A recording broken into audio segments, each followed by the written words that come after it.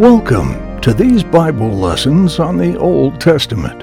In these lessons, we'll cover God's magnificent creation of all the world, including the creation of man, the crown of God's creation. We'll follow with the sad fall of man in paradise and the consequences this brought to the world.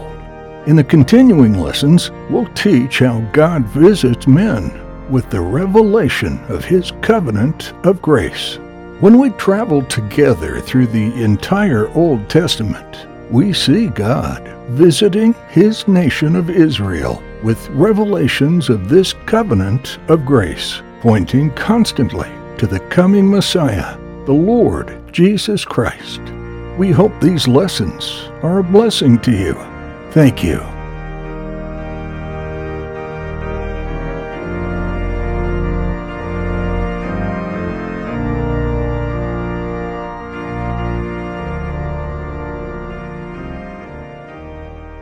Welcome back to our Old Testament Bible History series.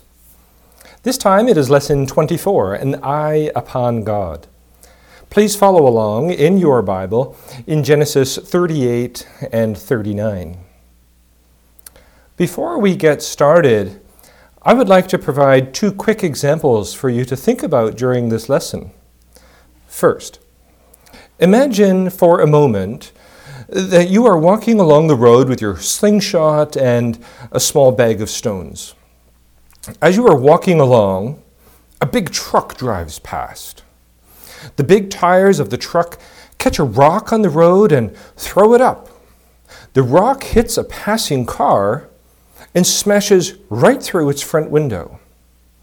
The car driver stops, calls you over, and accuses you of shooting a rock at him. Soon the police arrive. They see you, the slingshot, your bag of stones, the broken window, the rock inside the car, and the adult who is accusing you. The police don't believe you at all. Soon the handcuffs come out. How would you feel if you were falsely accused of doing something that you were not guilty of? The second part of today's story is about being falsely accused. But first, I have another question for you. Do you know what a family tree is? How far back do you know your grandparents' names? You know, when I found out that there was a famous person in my family history, I felt kind of proud. I think each of us would like to find some nice people that have a good reputation in our family tree. But what if you found some criminals? People that were really sinful? I would not like to be connected with them. Would you? In the first part of this story, we're going to learn about the family tree of the Lord Jesus. So let's get started on our story. Do you remember who Judah is? When Joseph's brothers threw him into the pit, Judah stepped in to save Joseph's life. He had the idea to sell Joseph to the spice traders who were on their way to Egypt. Well, in today's story, Judah has left his family and married a Canaanite woman named Shua. Judah and Shua welcome three sons into their family: Onan, and Shelah. The oldest, marries a young woman named Tamar. He is such a wicked man that the Lord takes his life away. The normal custom at that time was for the next son to marry the widow if they had no children. And so Onan, the second son, marries Tamar. He too displeased the Lord, and the Lord also took his life away. Judah told Tamar to wait at her parents' house for a few years until Shelah was old enough to marry her. When the third son was old enough to marry Tamar, Judah refused to allow it. Judah did not keep his promise that he made to Tamar, even though Shelah is old enough to be married to her.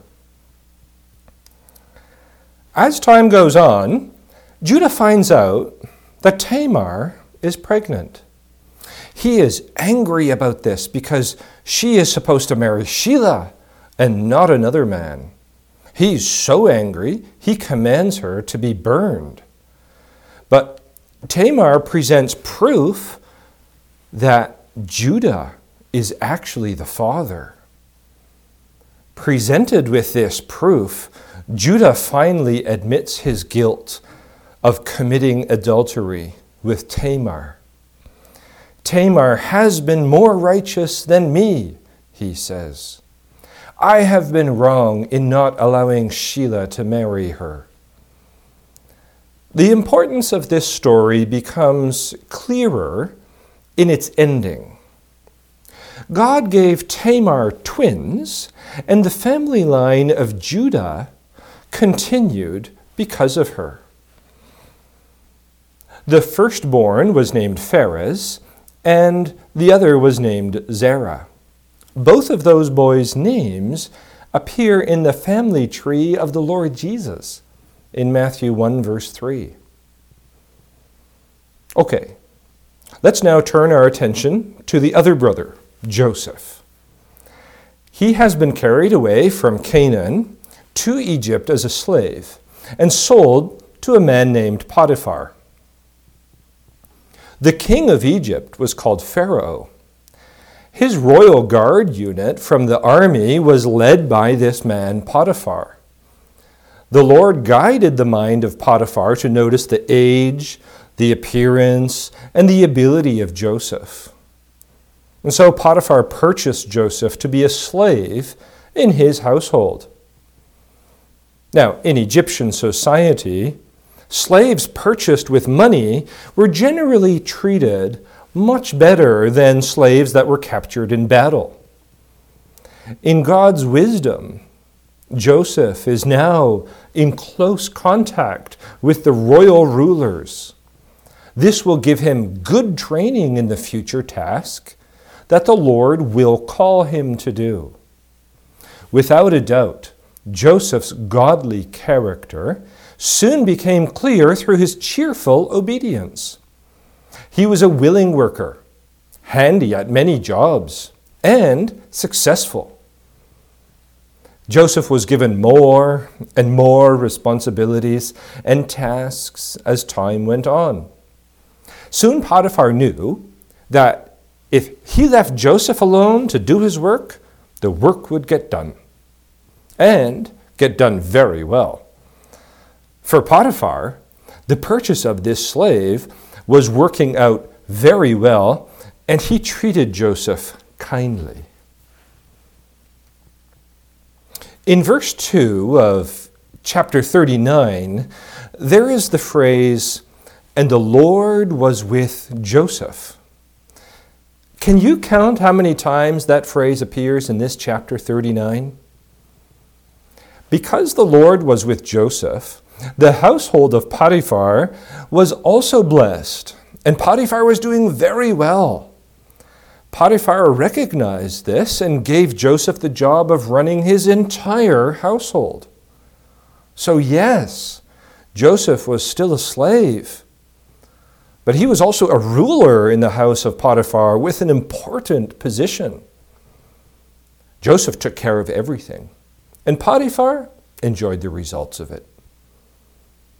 But all was not well. Everything goes terribly wrong when Potiphar's wife becomes an enemy of Joseph. While she was at first friendly to Joseph, one day she tried to get Joseph to sin with her. Joseph refused.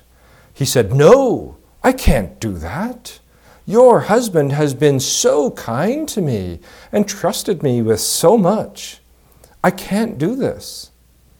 The only thing your husband has not given me is you, because you are his wife." And, what's more important, I cannot do this great wickedness and sin against God. Joseph has an excellent defense against sin. It offends God, and so he cannot do it. Now, Potiphar's wife becomes very angry with Joseph and grabs his robe from off him as he tries to run away. She uses this robe to falsely accuse Joseph and get her revenge on him. Joseph is thrown in the prison, likely attached to Potiphar's house. It was the one that received the state criminals, those accused of crimes against the king Pharaoh. Well, Joseph was not like the other criminals in the prison. He was faithful, helpful, kind. The prison keeper noticed this. He made sure he was kind to Joseph as well. Don't forget, the Lord was with Joseph. Not too long passed before Joseph was placed in charge of his fellow prisoners. He was now taking care of the prison just as he had taken care of Potiphar's house. Do you see a pattern here?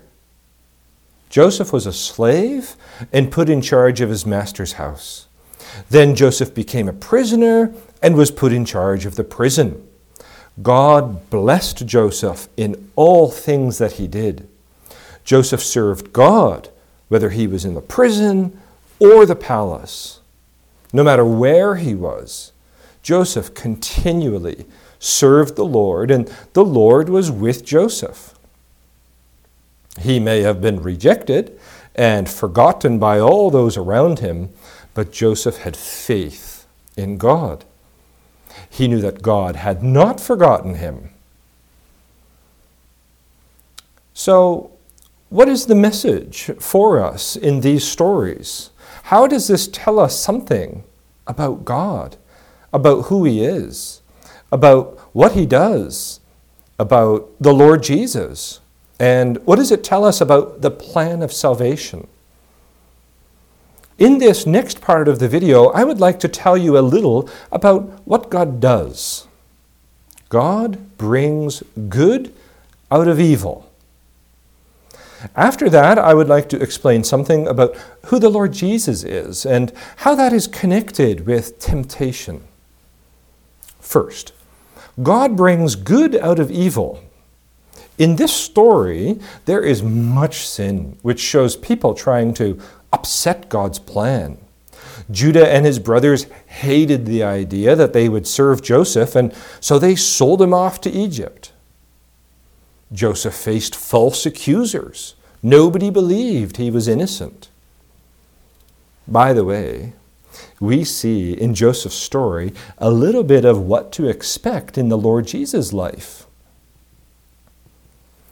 Both Joseph and Jesus were falsely accused and counted as criminal. And so through the sins of men, the will of God is still done. Joseph's false accusers were responsible for their lies, and Jesus' accusers were responsible for their lies. The false accusers meant evil with their actions, but God meant to turn it into something good. And so God's plan is always accomplished without being changed by man's sinful actions. Joseph says this exact thing later on in Genesis 45, verses 4 through 8. He says that it was not actually his brothers that sent him into Egypt, but it was God who sent him there to prepare the way to save his family.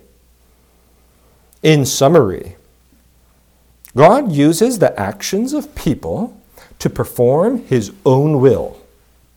God's wisdom is so amazing that even those things that were supposed to be sinful and to go against God will end up praising him and serving him.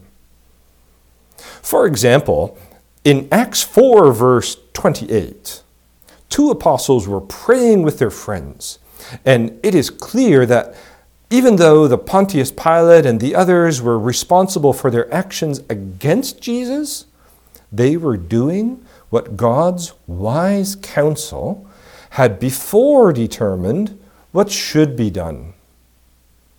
God's ways always serve his plan of salvation. Let's now turn our attention and look at the idea of temptation. Now, temptation is anything that draws us away from God and turns us to sin. In this story, Judah gave in to temptation and he suffered for it. Joseph resisted temptation and he suffered for it too. So after listening to this story, how could you convince a friend to resist temptation? Well, Joseph ended up in prison, but with a good conscience, trusting the Lord. If you have a good conscience in prison, God will be there too. How can you overcome temptation? I will only mention two things. We are not strong enough to overcome temptation by ourselves. We need the Lord's help. And so, prayer is really important. The Lord Jesus tells his disciples in Matthew 26, verse 41, "Watch and pray that ye enter not into temptation." Maybe you're wondering about the Lord Jesus. Was he tempted? Oh, for sure. The Jewish people came to him with sly words, tempting him. Jesus was tempted even to avoid the cross. Jesus was even tempted while he was on the cross. After he was baptized at the beginning of his work of ministry, Jesus was led into the desert by the Holy Spirit. He fasted there for 40 days. How hungry he must have been. Then, when he allowed himself to be weakened with hunger, Satan, the biggest false accuser, came and tempted Jesus. You know, in all these things, Jesus did not sin. Jesus was tempted, but he did not sin. Jesus experienced temptation, but not once, ever, in the smallest way even, gave in to sin. Read Hebrews 4, verse 15. Jesus was in all points tempted, like as we are, yet without sin. This sinlessness of Jesus Christ is really, really precious. Let's read why in 2 Corinthians 5, verse 21. "For he hath made him to be sin for us, who knew no sin, that we might be made the righteousness of God in him." This means Jesus is able to be the perfect sacrifice for sinners and to give them his righteousness. So in conclusion, the Lord Jesus was not embarrassed to be born as a baby into a family that had a very sinful past. He is not ashamed to be near sinners, for that's the reason he came to this earth. He came to save sinners. He did this by being tempted and never sinning. He did this by dying for sinners who were tempted and did sin. The Lord Jesus is very special. His importance, his value, his worthiness are only because of who he is and what he did, and not because of a good or a bad family tree. And so, no matter what your family tree looks like, or what temptations you have given into, the Lord Jesus is also able to save you. Pray often for a new heart. In our next lesson, we will return to the story of Joseph when he is raised out of prison.